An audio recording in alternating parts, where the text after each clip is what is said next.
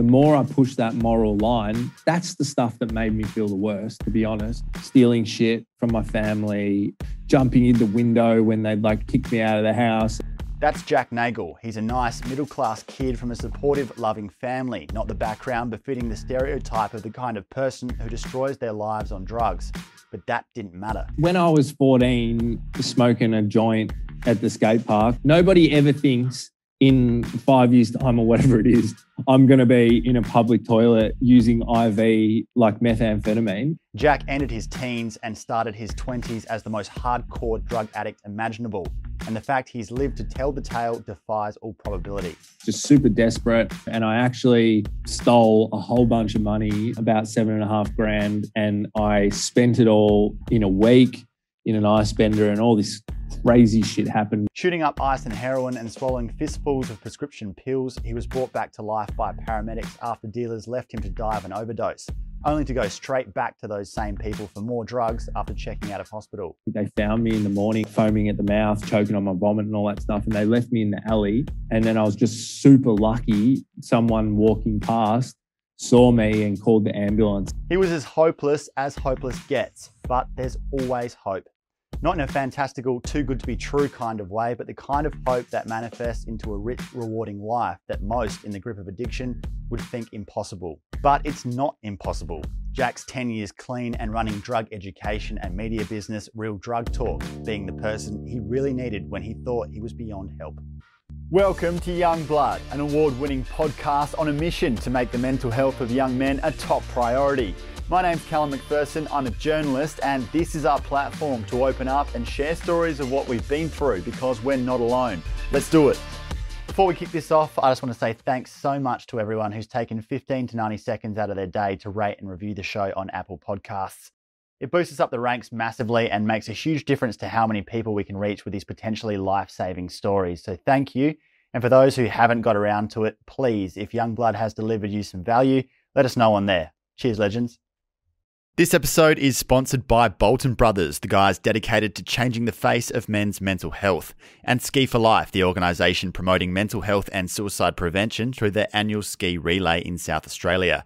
Check out their websites and follow them on socials. Jack, how were you introduced to drugs in the first place? It's a good question, actually. I was just really kind of, I reckon, the pretty stereotypical way that most people like as kind of a young person are, just like socially with mates. So I was always really into sport, mainly basketball, and I was playing that all the time. You're 6'5", right? Yeah, 6'5", yeah. Okay. So mum gave me the good broccoli when I was a kid. So you might have had a bit of future there, but you messed that up. That's right. Well, it's always embarrassing to say because, you know, you don't want to be one of those older guys saying, oh, I could have been. But, you know, like I definitely was in the mix and kind of had some opportunities at my feet. Oh, bro, you are so one of those old guys, man. Hang your head in shame. That's right. So you started out smoking weed as the classic gateway drug. Was that the same for you? Pretty much, mate. Like whenever I got a chance to kind of get out of basketball, or there wasn't a game on or whatever, because I used to play 7 days a week or train or whatever. So it was Easter Monday. I can still remember it. And all my mates that I grew up with started to kind of muck around and were out behind Chadstone, which is the big shopping centre in Melbourne, Chadstone Shopping Centre skate park. And yeah, I had my first joint. I was always terrified every time I did a different drug.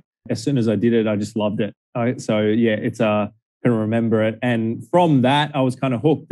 And that's like one of the main messages I always tell people is that you know, the reason why people do drugs is because, yeah, it feels fucking good. That's the truth. Yeah. And that's why I did it again and again and again. And how old were you then? I was, good question. I think I was 14 or 13, 14. Yep. Yeah. And I'm sure you probably find through your work that that's a fairly typical age for people to start experimenting with that. That was the same for me. I think I was in year 8 when I first smoked weed, and then that became a somewhat regular thing. And for me, that came from hanging out with some guys from another school who I knew through basketball, who were a bit older than me and a bit rougher and a bit cooler than me.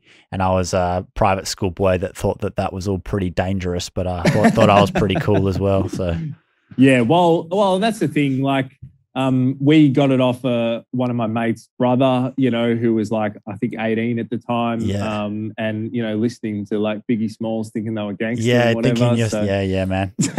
But really, we were from the nicest suburbs in Melbourne, probably, you know. Yeah, had the same, man. Playing basketball, man, because those things they are intertwined, the cultural aspects of the hip hop and the basketball, and then the weed that comes with that. And you're a white boy all along who's from a nice neighborhood, but you are at that point of development. I suppose you're looking for identity and you're looking to test the boundaries a bit and find out a bit about who you are, and a bit of perhaps some male posturing as well, as to, you know, trying to make yourself appear to be cool. And yeah, it's just what can happen. Mate, 100%. And it's funny that you bring that up, because I think, you know, now that I'm in the industry of helping people and stuff, all of that real conversation gets lost. And that was a massive part of it for me, you know, like, was the whole kind of culture, identity, trying to find my way, you know, and you kind of get sucked into the culture a little bit, you know, so it was like graffiti, like skateboarding. Yeah, that real urban sort of thing. That's right. I guess there's parallels with certain drugs and certain cultures, and that they are a byproduct, or they go hand in hand with certain cultures. And it's like, if you like one part of that culture, it means it's pretty likely that you're going to get involved with the drugs that are associated with that culture as well, because it sort of makes it all make sense. And we can see examples of that all over the place. 100%. And, you know, it's just like, it's just around. And that's the truth, you know, like, drugs and alcohol are around. And most people, like, I can't remember the exact stats, but it's like very high. Most people, you know, try or do drugs in some way in their early stages of life, or some stage throughout their lives, you know. So it is actually a common thing, despite what some people might have you believe. And what did you get from smoking weed that you liked? So that's the thing, right? That's really interesting. I didn't know this at the time. It's all in hindsight. But the thing about me, that when I was younger, I definitely smoked weed and did other drugs at the start of my journey, to kind of, like we were just talking about, have an identity, fit in, have fun, you know, party, all that sort of stuff. But there was this other aspect going on underneath the surface. And if I think back to me when I was growing up, I've got no idea why. I guess you'd probably call it anxiety. But I can always remember not being comfortable in my own skin, wanting to be kind of someone else. You know, even though I had like cool things in my life, I was popular, I had friends, things like that, I never kind of felt sure of myself. I was always trying to be other people. Like, funny story, I was really good mates with this guy.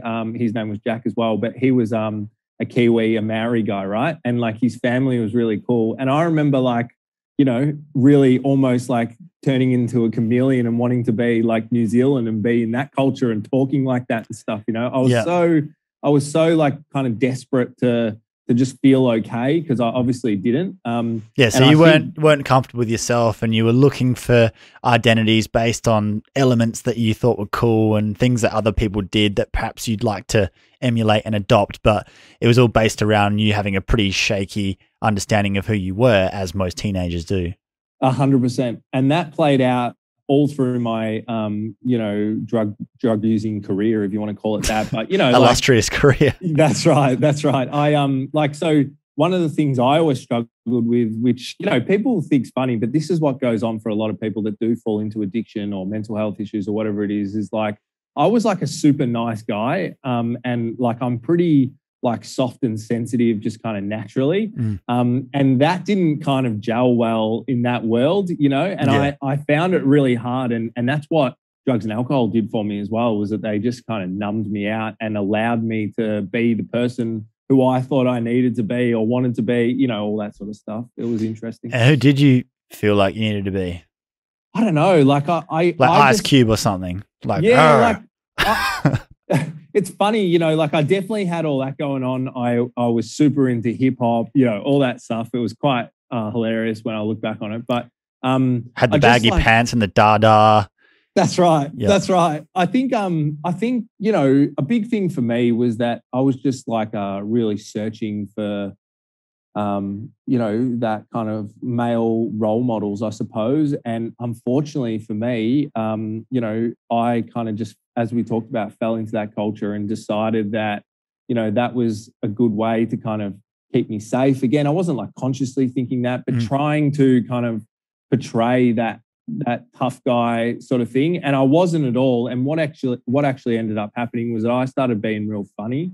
And my mates would say, you're a banana, you weren't that funny. But I would kind of befriend people and be funny, and kind of I found myself hanging around, like just people from a completely different walk of life to me, getting in, you know, all sorts of trouble. And did they was my see way you to keep other people away from me? Did they see you as that funny guy, like rat bag, that became your identity?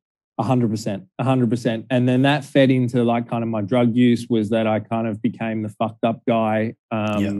And the guy that would get fucked and do funny things or say funny things. And once you're that guy, then you got to keep that up, because then otherwise, who are you? And you don't meet the expectations. Does that mean that you stop being friends with these people, or you stop having a sense of self-worth, even if it's based on something as shit as that? That's right. Something that's considered. Well, and then, you know, what kind of happened was that the more that my drug use kind of intensified and addiction intensified and mental health intensified, it all just kind of got lost. And I just turned into that real stereotype, you know, desperate and, you know, hunting and searching and all that sort of stuff for drugs and doing shitty things, you know. So, yeah. How quickly did you go from weed to harder drugs? I guess pretty quick. Like, I don't know. It's funny because when I look back on it, you know, like some of the people you're never as bad, or you're never as kind of, or you're worse than a lot of other people. So it's always hard to know where you're at, but it was pretty quick. I instantly kind of started hanging around different people in that culture. And then I found other people that kind of use drugs the way I wanted to use drugs, like experiment with stuff. So, you know, I remember like just a real natural progression, taking ecstasy, doing that for a couple of weeks, then tried like speed and stuff like that. And then kind of got hooked into that. And then, you know, 6 months later, nothing was really going wrong in my life, but I had an addiction to it, you know, and then 6 months later, I tried ice, and, you know, basically that was kind of, at that stage, I could pay like 50 to $100 and get like a tiny amount compared to the speed, but use like a lot less, and it would last a lot longer and all that sort of jazz. So that's kind of how that started for me. But you get a point for $50 or $100 and you do that, but then that would work initially and send you for 12 hours, and you probably thought, oh wow, this is unbelievable, I was going to keep doing this and this amount, but would have been not long before doing a point didn't do a lot for you. Exactly how it happened. Yeah. And it's a slightly different, it's the same, but it's a slightly different kind of euphoria as well in terms of like intensity. And you're right, it kind of turned on its heels. And before you know it, I was having to get more and more to kind of feel the same effects. And, you know, by that stage, it was just all a mess. Yeah, but I did manage to go a little bit, like just kind of partying and using other drugs and stuff. But, you know, once I sort of got till 17 or 18, it's all a bit blurry, to be honest. But once I got to 17, 18, that's when things just kind of hit the skids for me. And yeah, it started to go wrong. That it is young. It is what so many people can relate to. And so many people do hit it like that young, but that is young. And especially you must see it like that now, to have reached the heights of your addiction at like 20 and to have been hitting real hard drugs in your late teens is pretty hectic. And it's brings so much to your life and so much intensity and drama and I suppose complication and danger at such a young age when you really don't know anything about yourself or how to be in the world or really much at all. And then you add in the complication of getting psychologically and physically addicted to the most intense substances known to man. It's like, it's as full on as it gets, really. 100%. But the interesting thing about it, and the thing that I've learned from that experience and, you know, working with other people, is that humans just get used to stuff, you know, and it was crazy at the start but then it just kind of became my new normal really fast. I think that's something that's probably most interesting to people who haven't used drugs or have only used the vanilla of drugs, that if you take a step back and years later or objectively, you're like, what that person's doing is fucking crazy. But if you're in it and the people around you are doing it, it just becomes normalized so fast to the point that you really don't think it's that crazy unless you are to throw in some new drug or you're taking it to an extreme extent, even for that circle. It's just like, oh, that's just what we do. And I've had a similar experience to that because I was a habitual MDMA user for years when I was at uni, doing pills most weekends with people who did that, and thinking initially like, holy shit, this is the craziest thing ever. I really think it's fun. I'm going to keep doing it with pretty much zero self-awareness at that point in my life. So it was easy to do that stuff, not so much now. Then getting into that scene and doing that and having the people that I was hanging out with in that scene doing that as well, to the point where, well, we're not going to go out and not do drugs. That's just like, that's never happening. You do one pill your first time and have some crazy experience on it. And you're like, this is the most wild thing I've ever done. And two, being someone who will go out and with a mate or two happily go through a 10-pack and not blink twice, to becoming someone who wasn't me in my personal experience, but I had people that I knocked around with who would basically brag about how many pills they could take in a night, and someone would come up to you and say, oh, you know, I've had 15 pills tonight. And that's just completely insane. Like, even at that time, I was like, oh, okay, obviously that's like way over the edge. But when you're within that scene, you're like, I can see how that's still possible when you're not dead, and I'm not that freaked out by that. But then afterwards, 100%. You think back to your own behavior and that of others you saw around you, which you were just like, that's what everyone does. Everyone's on pills, everyone's on drugs, everyone's on amphetamines. That's just what it is. It's not that dangerous or that bad. It's just that's what young people do. And really, it was probably like 5% or 10% of young people, but because you're in that culture, you're like, yeah, it's everyone and there's nothing wrong with what I'm doing. If you're lucky enough to make it through those periods and look back at it, you're like, oh, actually, yeah, that was some really reckless and super dangerous behavior. But as for, how could you possibly do that? How did you not think that that was going to kill you? You just think you're invincible. And the more drugs you do, the more you think nothing's going to touch you. And you're like, well, I did something similar to this last time and I was fine. So doing it again is going to be fine, and doing a bit more is going to be fine. And if you have that gradual progression, it's just like the next thing. That's right. That's right. And that's why when I got into treatment, the thing that kind of turned it for me was meeting someone, I guess, a little bit like me or you are now, where they'd been through the experience and come out the other side.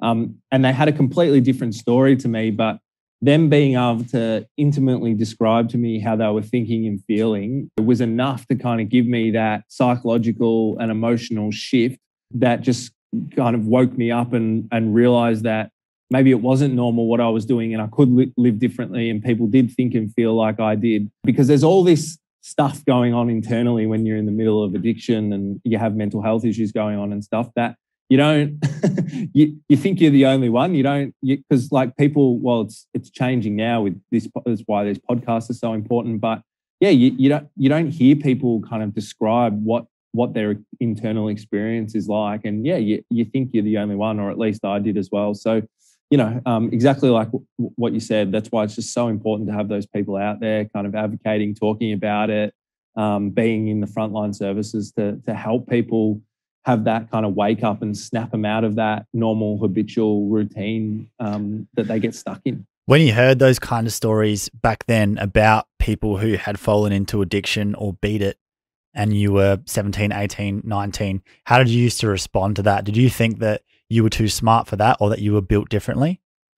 So I'd never, and it just wasn't on my radar. I'd never met anyone that had like kind of changed their life through addiction.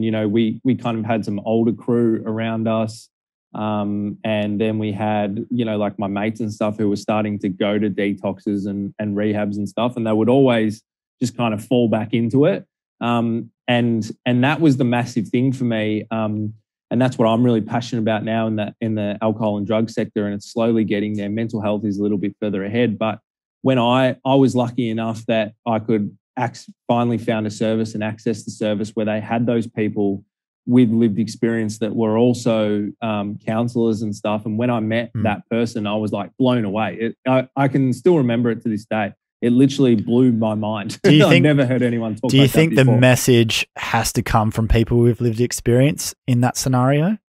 Yeah, I do actually. I do like, and it's not, it's not discrediting like clinicians and stuff like that. But, if you think about like the change process to someone, for someone, like the first initial phase of that is kind of identification and awareness.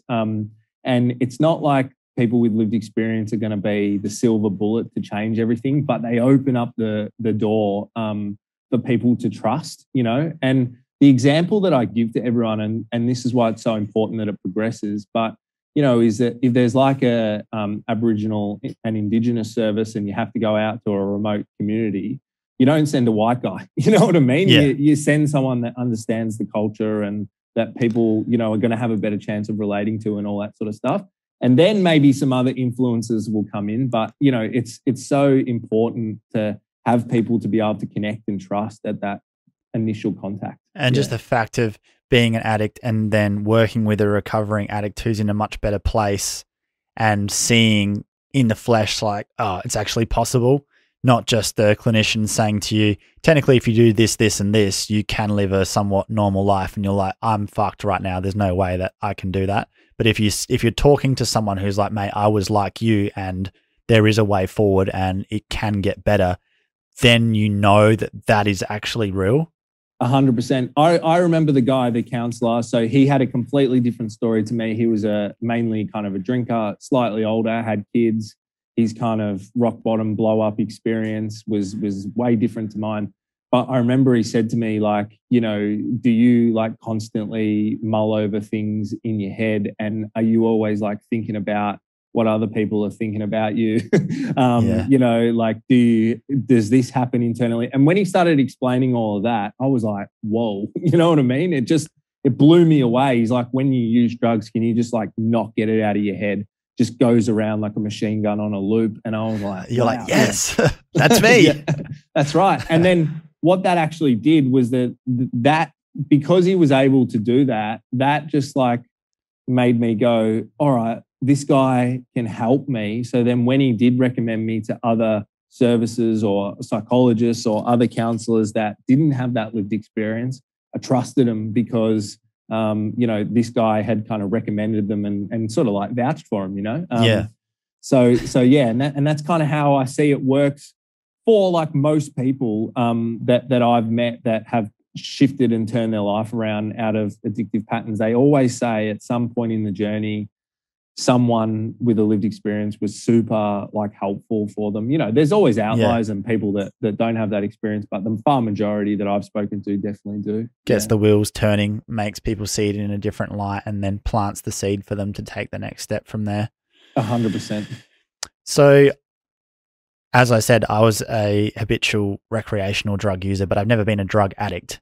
Can you explain what the difference is? Because one thing that I hear thrown around sometimes is if someone's using drugs in a way that's not an addiction, people who don't know much about drugs will say, oh, you're addicted to drugs or you're a drug addict, for someone who smokes weed every now and then. So what is the difference between someone who uses drugs recreationally or is a habitual user of drugs and someone who has a drug addiction? Mate, it's a great question. And it's really interesting, right? If I could just do the quick background, because there is a little bit of complexity. But when I went to treatment, the place that I went to, right, believed in this kind of theory, which comes from AA and it's kind of old school. It's called the disease of addiction, right? Which basically states that once you're like addict, that you're going to be an addict forever. Yeah. That you're always in recovery. That's right.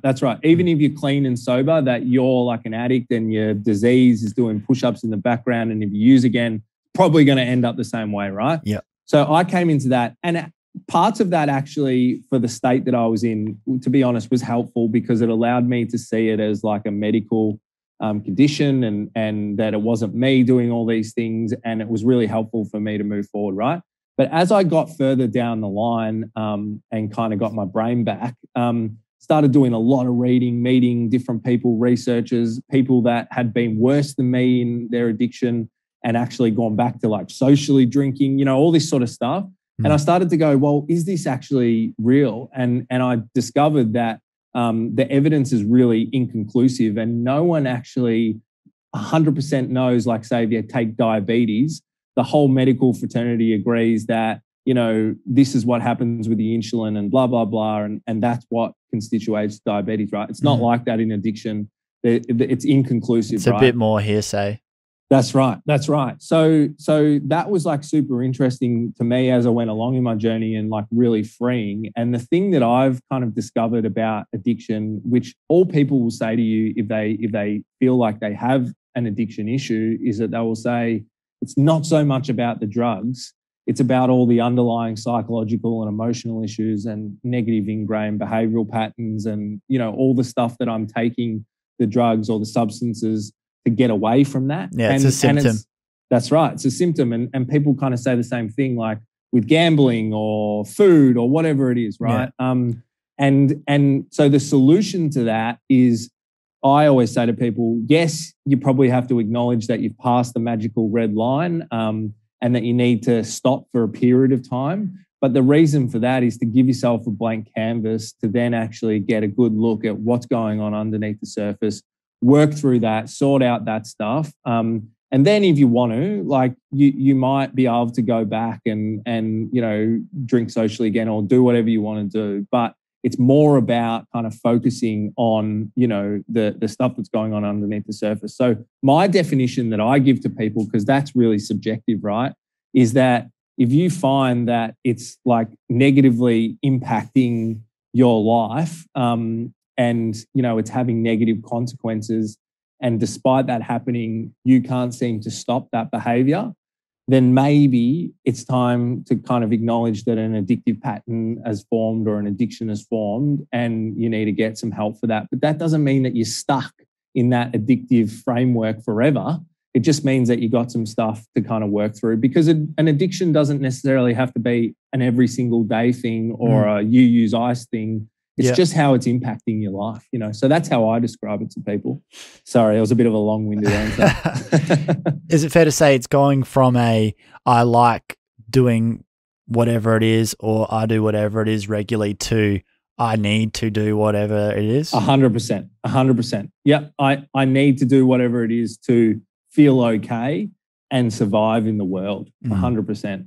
And unfortunately for a lot of people, because of the nature of what happens when you get kind of stuck in that cycle of substances, it usually that kind of doesn't become apparent to you until something bad happens. You know what I mean? And you kind of go, oh, shit, I need to stop. And then you're struggling to and something really bad. I mean, that's right. Humans are all the same. We can be told about it all we like, and that's useful in some ways, but sometimes it takes us tipping over the edge and having that experience firsthand before we go, oh, okay, that's real. Just like us as a society doesn't want to act on, for example, climate change until it's like we really have to do it. That's just sort of how humans go. It's like, well, show me the evidence. Like, it's nice to talk about it, but like I don't really believe you until it happens to me. That's unfortunately how it can be. But that's not to say that there isn't a lot of merit in having people who have been there talk about it.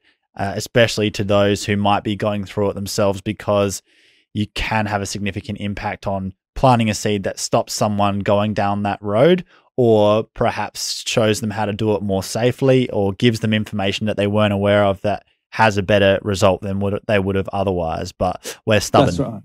That's right. And the hard thing is because there's an individual experience, but then there's also kind of a collective messaging or public health kind of approach that has to go at the problem to help the masses. And I think like how we need to start thinking about alcohol and drug use and mental health as well is like how we think about physical health, like, so if you go outside today in Melbourne, it's pissing with rain without a jumper on and hang out there for like half an hour, you're probably going to catch a cold, right?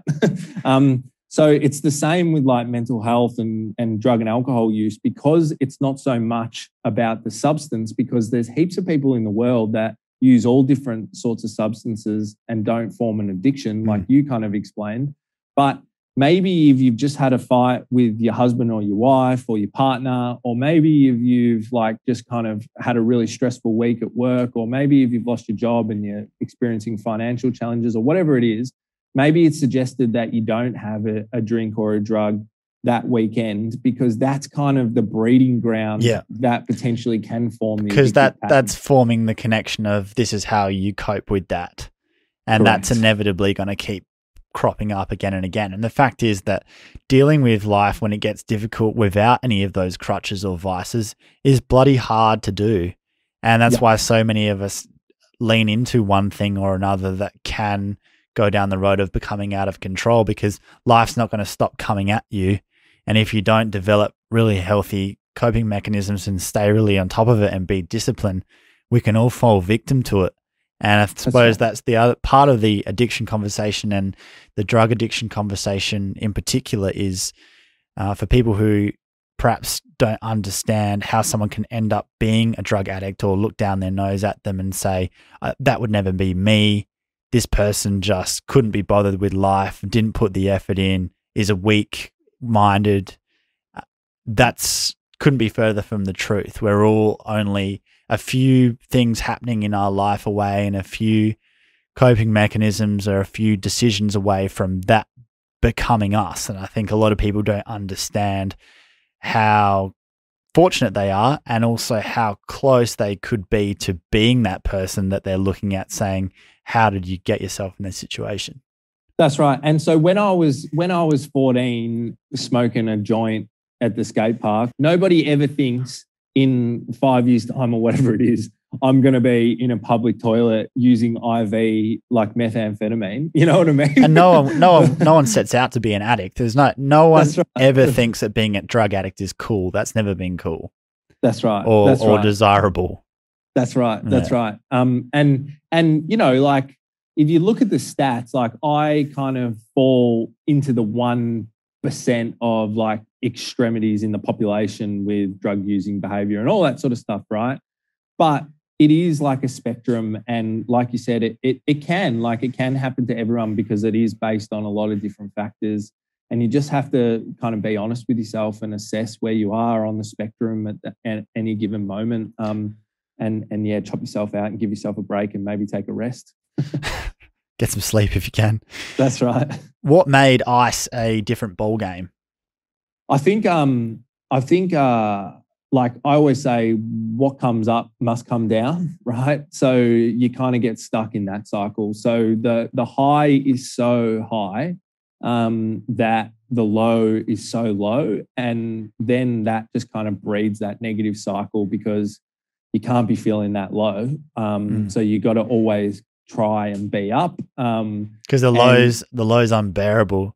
And I suppose the more that you do that drug, and the more you know that you can instantaneously feel better, a lot better, and the worse you make the situation for yourself in terms of actually recovering from it, is it like you get further and further away from a point where you'd ever be able to cope with actually going through the full come down? 100%. It's that, 100% it's that. And then obviously while you're kind of involved in that scene and using that way with all these other people that are like you, just trying to cope with their life, and desperation kicks in. And you know, there's like a lot of sort of, I hate kind of to use the word because it's so blanket, but there's a lot of like traumatic things that happen. And then all of a sudden you're trying to like, you don't know that you're doing this at the time, but you're trying to cover all that stuff up and deal with that. And then it just kind of snowballs, but in the wrong direction. You know what I mean? And before you know it, you got a real problem on your hands. Did it feel like you had more and more reasons to use the more you did it? 100%.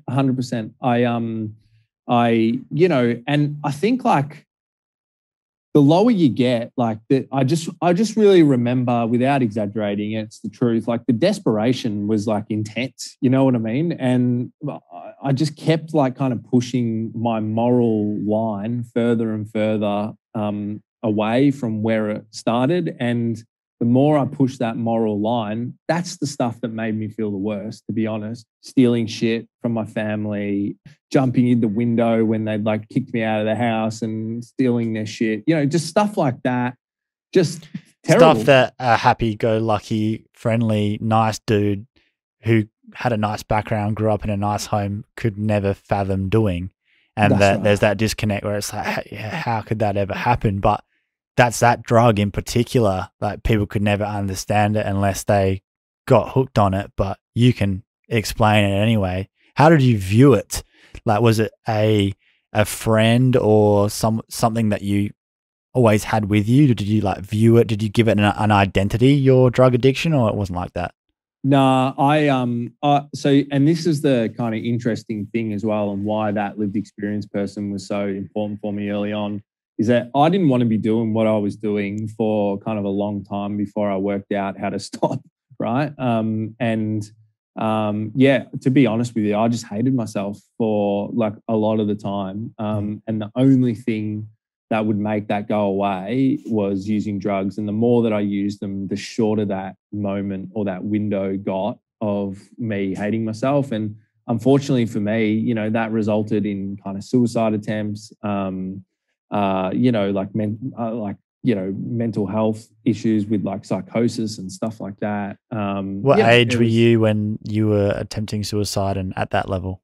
19 and 20. And I had a couple of pretty serious ones where like I ended up in hospital, was really lucky to kind of be revived. And I was just like, at that point, I was just kind of in runaway train mode. It was I just kind of, if I look back on that time, I wasn't really, to be honest, like I wasn't really thinking. I was just a bit of like a bull in a china shop. I was just kind of, sounds sad, but I was just like, you know, there's this saying like using to live and living to use. Like that's kind of what my life was like. I was just so there. Was part of you trying to die from a drug overdose? Oh, definitely. Yeah. So I was, that were the two attempts that I had. Right. And so the one, without being too graphic, the one that was like super close was just stupid. Like I just was in this person's house and I took they were drug user as well. Their house was like a chemist, and I just kind of took all sorts of pills and then just like slammed down a whole like liter bottle of vodka, and was like using other drugs on top of it as well. And I just like, I can't remember what happened, but yeah, they left me out in the alley. They freaked out. I think they found me in the morning, foaming at the mouth, choking on my vomit and all that stuff. And they left me in the alley. And then I was just super lucky. Someone walking past saw me and called the ambulance, and they can save me. You know what I mean? I woke up in hospital 3 days later. Didn't you actually die? Yeah, I did. So I woke up with like, it's the worst. I woke up with the catheter. My chest was like super sore from them hitting me with, I forget what those things are called, the electric things. Yeah. The doctor called me in the morning, or called in on me in the morning and just said, like, what the hell, mate? Like, you know, like, yeah, you nearly died, but we had to revive you, all this sort of stuff. I think they told me they had to revive me 3 times, once in the ambulance, twice back at the hospital. And the sad thing about that, right, I was just so broken that as soon as kind of the drugs started wearing off in the hospital, I just was out of there. You know, I took all the cords out of me, and I went straight back to the people that had left me in that alleyway because I knew that they had drugs. And that was not like, when I say one of the first times, it was one of the real times where it just kind of stopped me from that train wreck mode that I was in. I remember walking away after I'd been there and used drugs and scored and whatever, straight from the hospital, just thinking, what am I doing? You know, my life's kind of an absolute mess. And it still wasn't 6 or 7 or 8 months after that until I got some help. Yeah. Yeah. And I suppose showing you that, this is actually going to kill me. Yeah. And do I actually want that? And coming so close and experiencing that, and I suppose the shame involved in going back to people who like couldn't care less if you were dead, and actually needing them just so that you could put yourself in the same sort of a situation. 100%. Because although you're a recovering addict and in the heights, in the peak of addiction at that time, your brain still functions well enough. You're obviously a smart guy. You're conscious of what you're doing. And then obviously what that does to your self-worth is terrible. And what's the result of that? Generally more drugs to dull out the pain. So it's such a vicious cycle. That's right. Was that part of your last bender, or?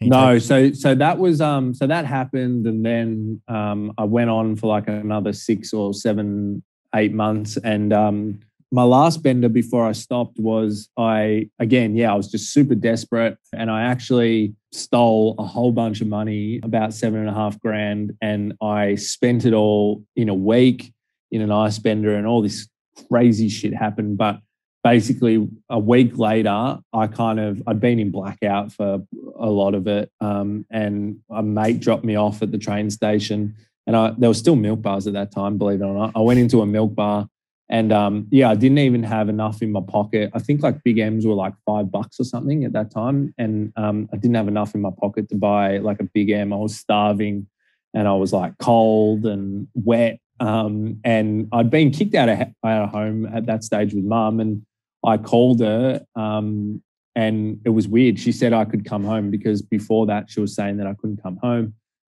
So I came home, and she opened the door, and she just like, she didn't even look at me. She was just like at that point where she just fucking had enough of me. Yeah. And I went in, and it sounds super cliche, but it's like seriously what happened. I think I kind of was like ready for help, or I was going to kind of ask for help in some way in that moment. But what happened was I went into the bathroom just to kind of like splash some water on my face. And I was a bit like teary and whatever. And I looked into the mirror, and it was really weird. Like my life kind of flashed before my eyes. I just kind of saw myself for what I was, like, that I'd gone from that happy-go-lucky, nice guy with some good opportunities, heaps of friends, all that sort of stuff, to, he's stereotypical kind of chunky. It just broke me in that moment. And I reached out to Mum and asked for help. And that's where I do feel super lucky, and really grateful that, I do have a supportive family and all that stuff, because I was a mess. And I see people that don't have those networks now, and it just makes it 10 times harder because, my family had like looked up all the rehabs and stuff like that. I was still kind of just under Mum's health insurance, so I could kind of get into a private facility quickly. I went for an assessment the next day, and I remember it got me over the line. So the next day I was feeling nervous, went into the assessment, and the woman said to me by the end of the thing, my mum like looked like white as a ghost. She said to me, "All right, you can't use ice, but smoke as much pot as you want," because there was still like a week or something before I could get into the treatment center. Yeah. And I was like, fucking awesome, right? So poor Mum was like driving me around all around town, while I was, getting weed and, a few other things. And and I managed to get there. But the funny thing is, right, it's like a pendulum. So even though all that happened, by the time I got to kind of day 5, I started to get like wobbly legs and I didn't want to go. You know what I mean? I just said, nah, not fucking going, blah. I was arguing with Mum and Dad a little bit.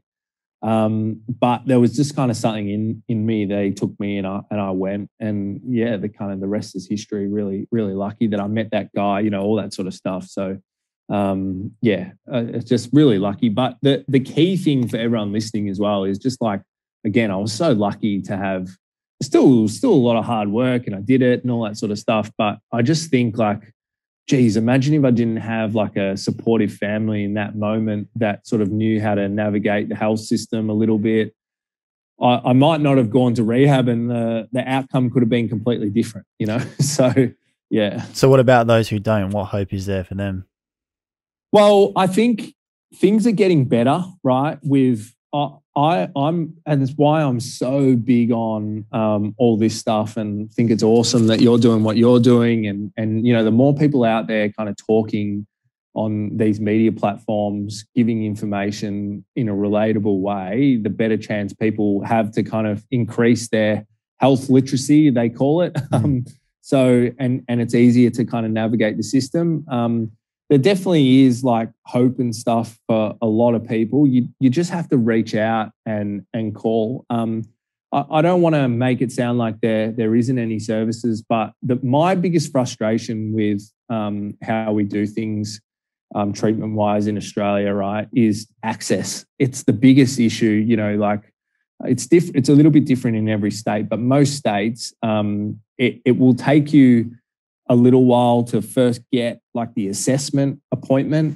Here in Victoria, everything's centralized. It can take up to 3 weeks to just get your assessment. Yeah. And then once you get your assessment, then you got to wait to get into the rehab center, which is often like 3 months plus. Yeah. And then if you're in that lifestyle, like, who knows what's going to happen in 3 months? And it's quite a big deal for someone to get to a point where they accept that they need help. And right. If they're under the thumb of a serious drug addiction and you tell them, well, you can get help in 3 months, it's like, fuck, like, what am I going to do then? 100%. And because there's like not heaps of services or beds or funded positions, you know, all that sort of stuff, then there's like ridiculous rules where people have to stay clean and sober for like 30 days and ring the place every day to show that they're committed. You know, it's just stupid. It's stupid. Pisses me off. And that's why it's so important. It's not perfect. I always say that to people. I don't believe in a lot of the stuff anymore, but, you know, the 12-step programs, the smart recovery programs, you know, mental health groups, the helplines, all that stuff is just super important to just kind of support people and float them through until they can get that intensive support. But the biggest thing is you just got to get on the phone, reach out and talk to someone 100%. And your business, Real Drug Talk, has online rehab. Yeah. So we actually, we've actually shifted a little bit. Like years ago, we tried to do like online courses because of that reason. Like access was just too hard. And we're just actually building an app for it at the moment, which is pretty cool. But we're more just trying to now kind of create the conversation and just put out heaps of content, do this stuff, you know, podcasts, all that sort of jazz, and become like a little hub where we can direct people to the resources. So yeah, if anyone's listening, they want to check it out. There's heaps of like interviews with people that have all different types of experiences with alcohol and drugs, and a bunch of different options that you can click through and hopefully find some help in the area that you're in. What's an effective way to educate young people in particular about this that's actually going to be effective and isn't what we've had so far? So the biggest ones are, and I reckon you kind of get this, and I can just tell by, you know, the way you've got everything set up. You're a good looking rooster, you're fit, you're healthy, you know, like Thanks, mate. Making me blush.